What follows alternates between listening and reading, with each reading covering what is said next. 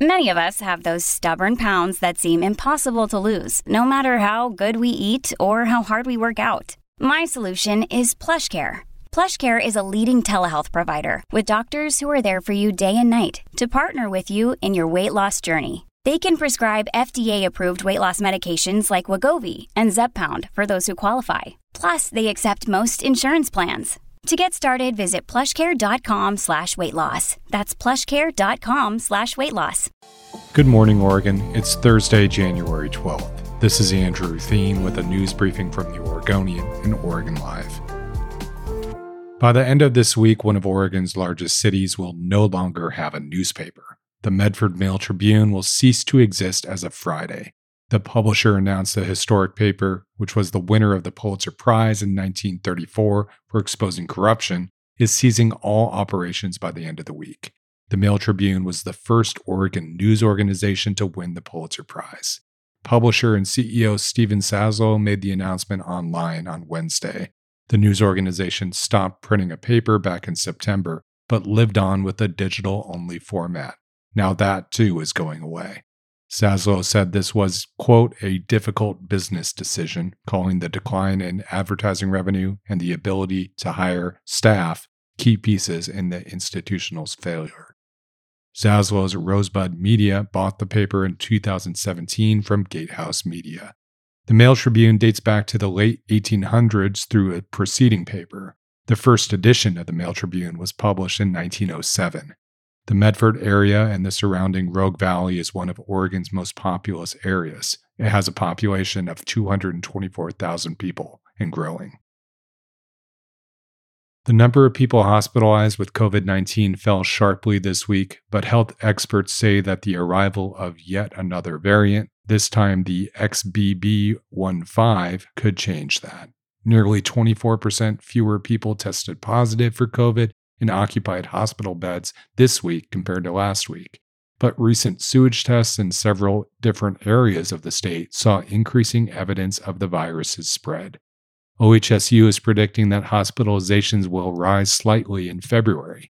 The subvariant, nicknamed Kraken, is becoming dominant in other parts of the country. Health experts say many people are likely to contract this variant since it will evade vaccines and past infections, but that doesn't appear to cause more severe illnesses than past variants. While the virus is not more deadly, there is evidence that having numerous different COVID-19 infections could pose a risk to some people. That risk was documented in a study in the publication Nature last fall.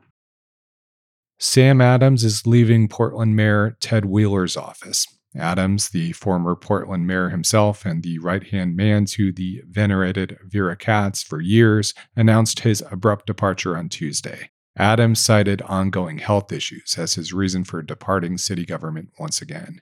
He said he's suffering from chronic anemia, and that is causing him debilitating health issues. The 59-year-old said he was hoping the issues would improve over the past year, but they haven't, and he recently got new test results that showed the issues are worsening.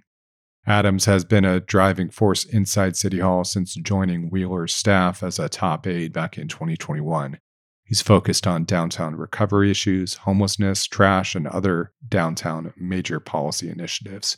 Before joining Wheeler's staff, Adams tried unsuccessfully to win another seat on City Council, but he came in third in May 2020 during the primary, behind then-Commissioner Chloe Eudaly and Mingus Mapps.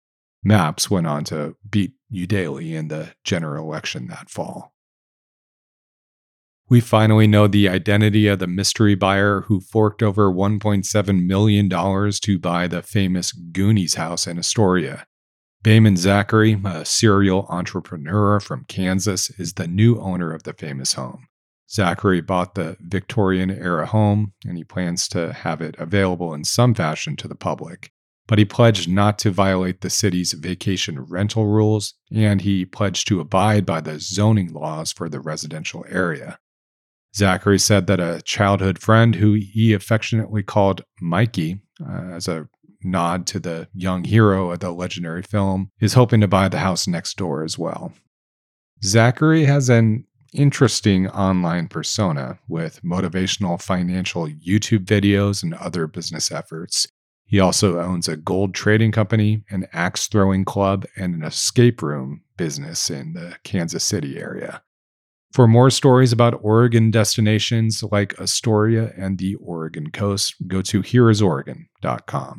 Thanks for listening. You can support our local journalism by subscribing to Oregon Live. Go to OregonLive.com/pod support.